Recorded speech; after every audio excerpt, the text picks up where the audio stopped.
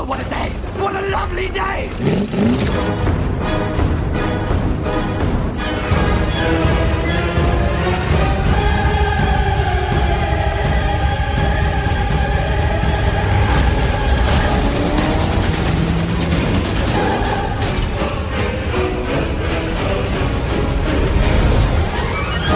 Welcome to the Mad Max Minute Podcast, the daily podcast where we break down Mad Max 1 minute at a time. I'm Rick. And I'm Julia. And today we're talking about minute 21 of Mad Max, which begins with Toe Cutter's gang lining up their motorcycles, and it ends with Johnny the Boy smoothing out Toe Cutter's hair.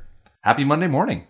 Happy Monday. Yep. So we start right off where we left last Friday with the Toe Cutter gang getting into their parking position, pulling their bikes into line. So I jumped online, looked up the type of motorcycles that the gang uses. They use a variety. It includes the Kawasaki KZ1000, which I'm pretty sure is the type of bike that Kawasaki actually gave them to use in the movie. They got 10 of them. They saved one and used the other 9. They used... one is for Goose. One is for Goose, the other 8 for the gang. They also have Z900s. Johnny, the boy, rides a Z900, as well as in a later minute, there's a biker who does a bit of a burnout and a wheelie in town. He rides a Z900 as well. There's also an SOHC Honda CB750 and CB900. It's kind of the overall variety of the motorcycles that we see in this gang. And of course, they all have aftermarket parts. They all have the fairings and whatnot to give them that more unique profile that we see riding around. Yes. The production crew actually had a pair of guys, and I don't know their names off the top of my head, something we could easily look up, of set designer / mechanics who took those 10 bikes that they were given from Kawasaki and made them look individual. My level of bike knowledge, which is like low, medium, I'm not a complete novice, but I really don't know that much. I can't tell that they're all the same bike. I think they did a really good job of, painting them different colors and making them look like completely different bikes and putting different fronts and fairings and accessories and wear and tear on them. They did good. Mm-hmm. And I'm not a huge fan of this style of motorcycle. I prefer my seat a little lower. I prefer my handlebars a little bit higher up. Big windshield on the front. All of these guys riding around without windshields on. Yeah, they've got full face helmets, which is always a good thing. I think if you look at where most motorcycle riders receive damage when they crash, most of it's in the face area. And so having a full face helmet definitely, protects the most vulnerable parts. It's interesting that they are a very rough motorcycle gang, but they still wear their full face helmets. Yeah. Well, you think on one hand, it's an intimidation thing. Yes, absolutely. If people can't see your face, then you have advantage over them. Yes. Plus, you don't want to be the guy in the motorcycle gang who gets into one crash and turns into a vegetable. So, yeah, there's a safety first element there, and there's also an intimidation element there, but it works together. Yes. So, we mentioned, I don't remember if it was Thursday or Friday, but we were curious about the exact number of gang members. Yes, and we knew that this minute was going to be the one where we would actually be able to count. Yeah, I think I originally said somewhere around like 24. Yeah, our guess was like between 24 for you and 30 for me. Yeah, I counted it up as they're pulling into line. We get a couple of good wide shots of them, and there are 18. Okay, then I give them credit for making 18 bikes feel like 30. Yeah, so of those 18 motorcycles, 8 of them are named characters. We've, of course, got Toe Cutter, Johnny the Boy, Bubba Zanetti, Diabando, Mudguts, Kundalini, Clunk, and Starbuck. And then the rest of the members of the gang are extras from an actual motorcycle game called the Vigilantes. They're kind of native to that Melbourne area. Yeah. So they kind of round out the group and make it feel a bit more fleshed out. They're also used kind of like stunt guys. They perform more of the motorcycle intensive things, as I mentioned before, like the burnout and the wheelie. Burnout and the donut. And I also noticed in, I think, a couple minutes coming up, And actually, this minute, too, their background work is just magic. It's really fabulous. I'm actually looking forward to minutes beyond what I've prepared to see what they do in the background. Because if you pay attention, they do some great stuff. Yeah. So they pull in, they line up, and before they start turning off their motorcycles, Toe Cutter does this thing where he kind of waves in the air. And it's a signal for them to all just start revving their engine all together. Yeah. And I like that because not only do you get the revving of the engines, but you also get a bit of musical score on top of that. Yes. So it's not only like he's conducting the motorcycle gang, he's also kind of like he's conducting the orchestra. I actually kind of felt opposite. You did. Really? I wish that they hadn't added the musical soundtrack with that and just done the revving. And made the revving like more powerful. But I do appreciate what you said about he's conducting the orchestra as well as conducting the gang. Yeah, it kind of makes you feel like that does make a lot of sense. It kind of makes you feel like the Toe Cutter as a powerful character, he's able to has so much power that he's controlling the soundtrack. Yeah, reach outside of the movie and influence things like that. I like that. Maybe if the balance was a little bit differently. Like if the mix was more on the side of the revving. Yes. Because I felt like because it was very horn heavy, felt like it drowned out the revving. And I would have liked to hear the revving. So that's a good point. Maybe it would have sat with me a little bit better just if the balance was a little bit more towards the revving. And I appreciate that you wish that there was more revving because as we learned in that behind the scenes documentary, by the way, this behind the scenes documentary is something you can just run out and watch. It's called The Madness of Max, and it's included in the complete DVD deluxe? Blu-ray. Was it the deluxe edition? I don't remember I don't what remember, it was called. like, what it was it's called. like an 8-disc set that we ordered off of Amazon. And the documentary itself, I think, might actually technically be longer than the movie. Oh, it was 2.5 hours. We had to watch it in 2 sittings. Yeah. So you could watch Mad Max all the way through and then watch like Mad Max again. I don't think all the way quite through to the end. Not quite, but most of the way through in the time it would take you to just watch this behind the scenes documentary. It was really great. And they had most of the actors. And, I don't know when the documentary was made. Before Mel Gibson went a little weird. Because he was very normal in his interview. Yeah. But it was interesting about the documentary real quick, and then we'll get back to the minute. Everybody that they talked to still had their very thick Australian accents. Because, they're Australian actors, and most of them have stayed in Australia doing Australia productions. Mel Gibson, there's no trace left of his Australian accent. And I'm sure he could put it on if he wanted to. But wouldn't that be the time that you would want to? I guess. When you're doing an interview about Mad Max? Wouldn't you want your accent back for that? Anyways, it was really good. And they had everybody, George Miller. And that was actually when I learned that Byron Kennedy passed away in 1983 or 4. I think it's 1983 when he crashed into the dam. After they made after they made Road Warrior, sorry. Yeah. And I had no idea. I did not know that. So they had some old, phone interviews with him that they played, which was really recordings. Nice. Old recordings talking about the production and some great old photographs. They had old, production photographs of everybody doing all sorts of stuff. It was really great. Yeah.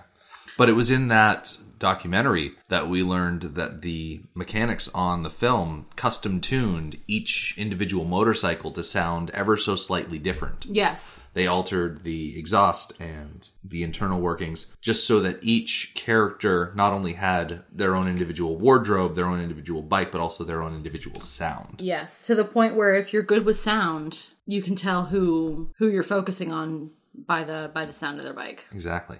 One thing I really appreciated as they were interviewing the actors that were part of the Acolytes gang, that they would ride to set every morning on their motorcycles. And the place where they were staying, I think they rented a house or something like that. And every morning they would go out and get on their motorcycles and just behave like a gang. They would get on there, they would rev up and all ride out as a big group. And I just imagine how awful that must have been for their neighbors. Yeah. I mean, I don't have a tiny motorcycle. I ride a Vulcan 1500. It's a big bike with some loud pipes on it. And I know I feel guilty sometimes when I get up to go to work in the morning during the summer and it's like, 7 a.m., 6:45 in the morning, and I'm out there revving up my engine to get it started up. Yeah. I feel a little guilty. But I imagine with the 8 named characters meeting up with the 10 extras and just having all 18 of them thundering down the road every morning. Oh, it's probably a good thing that they only had, 6 weeks or so as a shooting schedule. Yes. I'm not sure their neighbors would have put up with it for much longer than that. Mm-hmm. Yeah. So, like we said, they get in line. They all rev their engines until Toe Cutter signals them to stop. And then we get a quick shot of the couple from the Chevy. Yeah. And they're looking on from behind a building. And I just noticed this as we were rewatching the minute before we started recording. They seem amused by this. Yes, I wrote that in my notes. Yeah. They seem entertained by the display. The guy kind of cracks a smile and he looks back and it's like That's they the don't... last time he's going to smile for a while. They don't know yet just how fearsome this gang can be. Mm-hmm. And it's several minutes before we actually... Well, it's not several minutes. We're going to talk about it this Friday. About them and their realizing who these people are and then wanting to try to get the hell out of Dodge. Yeah. Now, a week from now, that's when... I think it's next Tuesday. Okay. Not tomorrow, but next Tuesday, I think, is when we really get to see the full fury rain down Thank upon goodness them. that wasn't the Valentine's Day episode. Oh my gosh, yeah. That would be kind of awful. Yeah. Yeah. But we go from the couple from the Chevy, and then we go back to a close-up as Toe Cutter takes off his helmet. We get the grand reveal of our main antagonist of the movie. It just occurred to me that this grand reveal that we get of Toe Cutter is what I wanted from the reveal of Max. Mm-hmm. They drew Max out so long and gave us such little bits and pieces. So you get his mouth and you get his glasses and you can barely see his eyes through the glasses. What I wanted was what Toe Cutter got. He just popped off his helmet. We had barely seen him. All we'd seen of him was him doing the revving signals. Mm-hmm. And then he popped off his helmet. Yeah. And it was the Toe Cutter in all of his glory. With the hair. He rolled into town, showed off his command of his... gang, and then I love it because he pops off the helmet and he's got all of this hair that he just kind of flicks back. How does he get that all in the helmet? And then he does like this slow look across the town, just kind of scoping things out. Mm-hmm. Just seeing who's there. Yeah, surveying. And what's his next step going to be? Mm-hmm. And this is one of the parts that I really enjoyed. So our eyes are always going to automatically go to Toe Cutter. He's such a presence. Right. But if you purposely don't look at Toe Cutter and you look at the people around him, this moment when they're starting to get off the bikes and stuff is so great. I mean, there's people laying on the floor. A couple of guys start dancing. Yeah. There's a lot of just very normal stretching. You really get the sense that they've been on the road for a while. Yeah. Because I can put myself in that position. After riding for a long time, you get off the bike and all you want to do is lay down flat and stretch and it feels so good. And so I felt that was very realistic. So before we get more into that, I wanted to talk a bit more about Hugh Keys-Byrne, who plays the Toe Cutter. He is quite an actor. Yeah. He's got a presence, which his personal history, he started in the Royal Shakespeare Company. Mm-hmm. He is a classically trained, accomplished actor before ever setting foot on television or movies. Yeah. And so the fact that they brought him in to play this role is pretty intense. I would hazard a guess that he's the most expensive actor in the movie. Without actually having the numbers in front of us, I'd say that's... Yeah. Really? So, Mel Gibson's in it, but this was one of his first acting roles. Mm-hmm. So he didn't cost anything. Yeah. So I jumped on IMDb, pulled up his top 4 because I like to do that. Now, you always get a kick out of actors where their top credit is not Mad Max, we're watching. Well, Hugh Keys-Byrne, he kind of fits into that category that you like to Right. see, but Because the other Mad Max movie is his yeah, number one. his isn't it? number one role, Is most Fury recognizable, Road. Fury Road, where he played Immortan Joe. Number 2 is Mad Max, where he played Toe Cutter. And there was it was a big deal before Fury Road came out, the fact that he came back as Immortan Joe. Mm-hmm. We're definitely going to talk more about him coming back as Immortan Joe when we get to Fury Road, Yeah. way down the road. Yeah. We got to get through a couple other movies before we get to that point. Number 3 on his list is Moby Dick from 1998. He played Mr. Stubb. Now, I don't know the story of Moby Dick well enough. Is Mr. Stubb like the second in command? So, Moby Dick from 1998, it's a traditional treatment of the Herman Melville book. I think it was made by like Hallmark or something like that. Okay. It was, I want to say like a mini series or something like that. It might have been just a made for TV It's movie. not the Patrick Stewart one, is it? It is the Patrick It Stewart is. one. So you get Patrick Stewart and Hugh Keys Byrne, sorry, together in one movie. Yeah. That Now, sounds spectacular. unfortunately, I looked down at the reviews for Moby Dick, and Yeah. the number one review that they actually put up there, it says, "As bad as it sounds, not as good as the book, 3 out of 10 stars." And I'm like, oh, that's a shame. Yeah, 'Cause it's that's got some big funny. names on it. So, speaking of big names, so Captain Ahab, as you mentioned, played by Patrick Stewart. The first mate, Mr. Starbuck, is played by Ted Levine, and Hugh Keys Byrne plays the aforementioned Mr. Stubb. Oh, I bring all this up because there's a scene that I found on YouTube, a clip of the movie that feature Hugh Keys Byrne. So basically, the scene is set up where Mr. Starbuck is talking to Stubb about how Ahab is going crazy. And it just so happens that this scene, Ted Levine played Buffalo Bill in Silence of the Lambs. And so you have Buffalo Bill trying to get the toe cutter to mutiny against Jean-Luc Picard. okay. I gotta pause you. You keep moving your S on the Hugh Keys Byrne, but I wanted to give you an opportunity to correct it so that people don't complain about it. People are going to complain no matter what we do. Okay, so what is it correct? Hugh Keys Byrne. Okay, so keys is where the S goes. Right. Everything else is singular. Okay. Right. All right, continue. So, interestingly enough, for Moby Dick, they also got Henry Thomas to play Ishmael. And Henry Thomas is the guy who played Elliot in E.T. Oh, all grown up. Yeah. So, quite the production with quite the variety in its casting. Number 4 on his IMDb top 4 is a 2011 film called Sleeping Beauty, and he just played Man 3. Now, you gave me a look when I said Sleeping Beauty, and I know the thought going through your head was, wait, did they make a live-action Sleeping Yeah, Beauty I'm just in trying to 2011? remember a production of Sleeping Beauty. Well, it's not a traditional treatment of the is Disney it like a fairy tale. modernization or something? It's a film about a young woman working in, I guess it can be described as a bordello. It's a house where young attractive women are giving sleeping pills, and then they kind of just sleep, and then guys can come and like do stuff to them. Oh. Yeah, it's weird.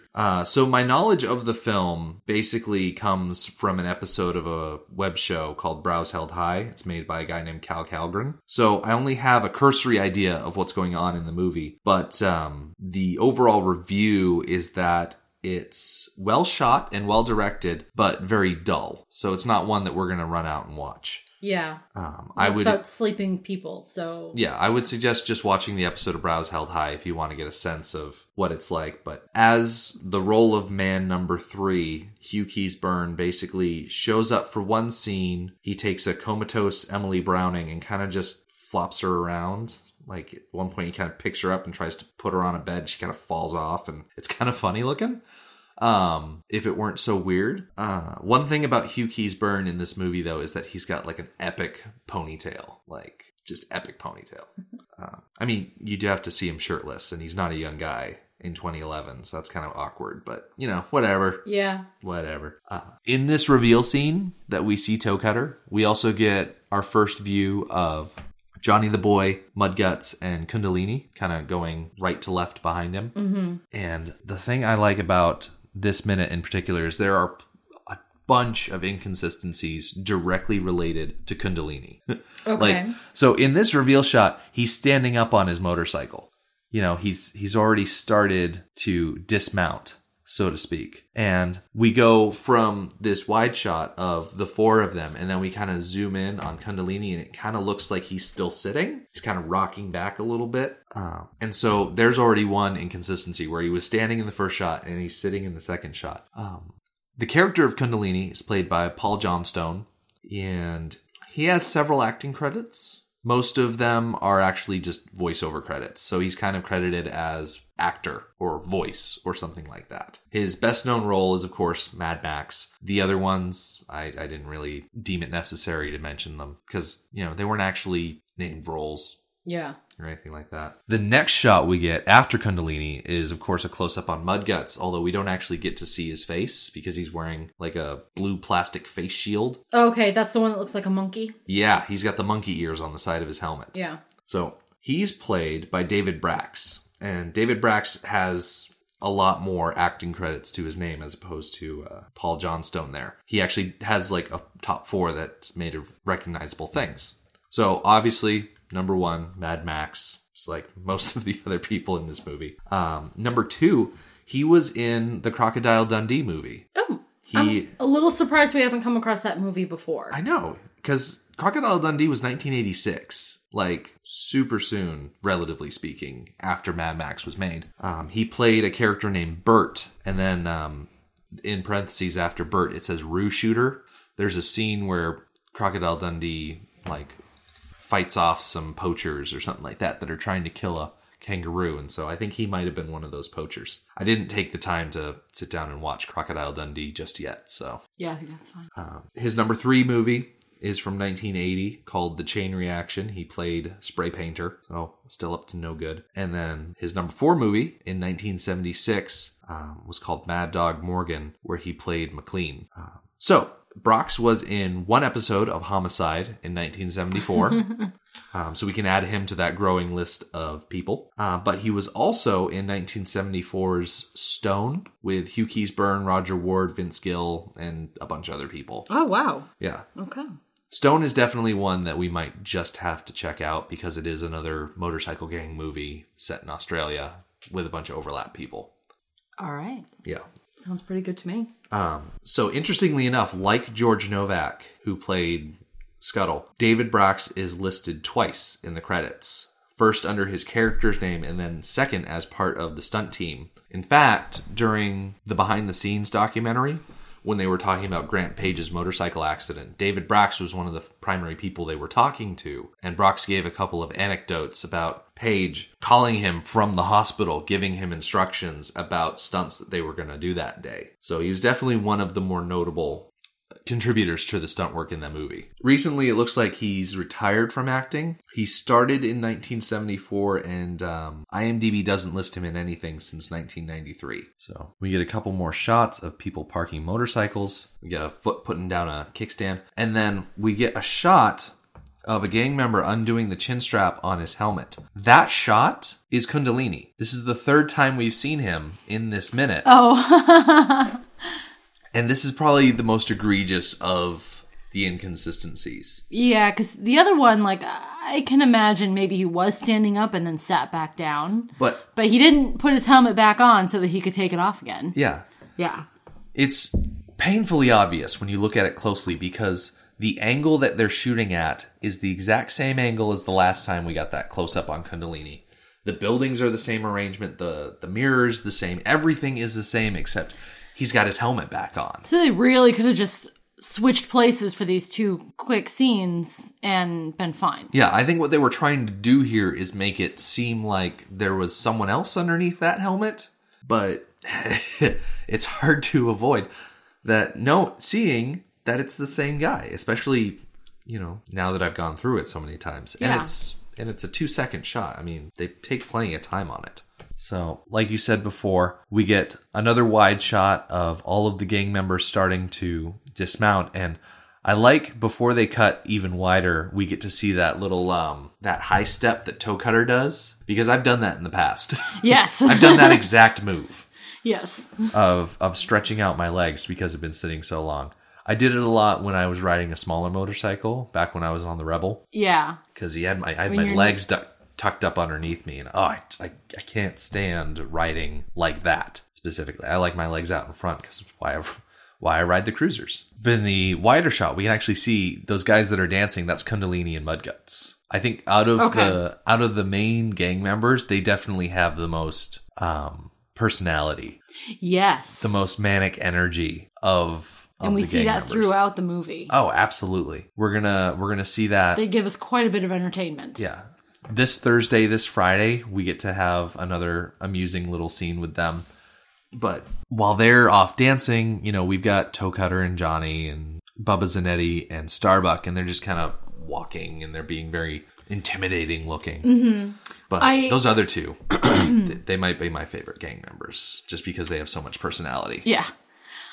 I found it interesting. At the very end of this minute, we see Johnny the boy brushing back Toe Cutter's hair like he's grooming him. Yeah. And I wondered, is that his job? Is that his responsibility? I think so. I know that there is, once you start talking about gangs, there is very much a structure. There is first in command, second in command, and so forth. And people have very specific things, very specific ways that they belong in the group and functions within the group. Yeah. It's very organized, even it's a hierarchy. Yes. So that seems like his position is that he is almost like the executive assistant to Toe Cutter. Like a squire? Yes. More like a squire than an assistant. Yeah. Yeah. So. And we get half of that scene of Johnny the boy grooming Toe Cutter, yeah, and that's it for the minute. We get a few good hair swipes before we get cut off. So, if you're tired from a long motorcycle journey and you've got a computer nearby, our website is madmaxminute.com. You can follow us on Twitter at madmaxminute and like us on Facebook at facebook.com/madmaxminute. Thank you for joining us for Mad Max Minute number 21. We'll see you tomorrow. Motorbikes and leather men, take me to the edge of the dream.